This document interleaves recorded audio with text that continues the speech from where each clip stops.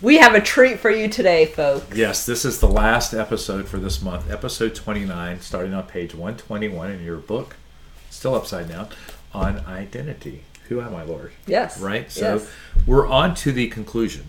Yes. Who will you be?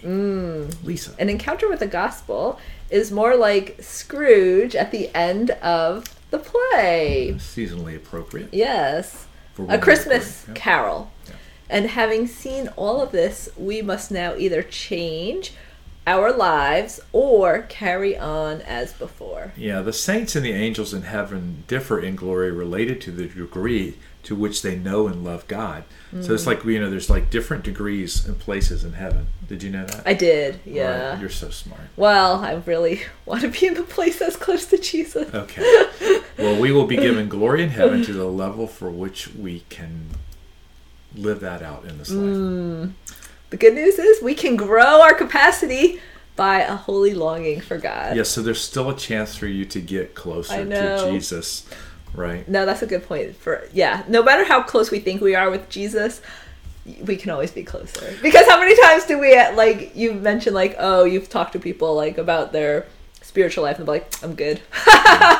Yeah, if you're going, you can always, I'm good, you can always be better. Right. I love this statement here. It says, our hearts are not too big for God to fill. They are too small. Yeah. There's always more that God can fill. Yes, and the more time we spend with Him, the more we understand our identity as God sees us. We become able to see like God, to kind of have a renewal of the mind, to be more in tune with how He sees people and sees the opportunities. Do you realize you took the last sentence?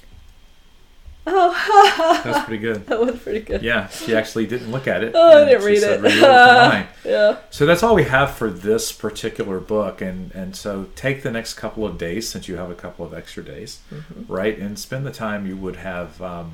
What are your takeaways for this book? Yeah, what are your takeaways? Because we're going to be asking you that in the class, okay, which will be coming up in just a few days. Yes, in just a few beginning days. Of February. Yes. I was not going to say February, and I thought that's what you didn't want me to say. It's okay. It's all good. Yeah. When we have this class. We said Scrooge and it's a season, so. Yeah. That's when we were recording it, I said. Okay. It's the season. So, yeah.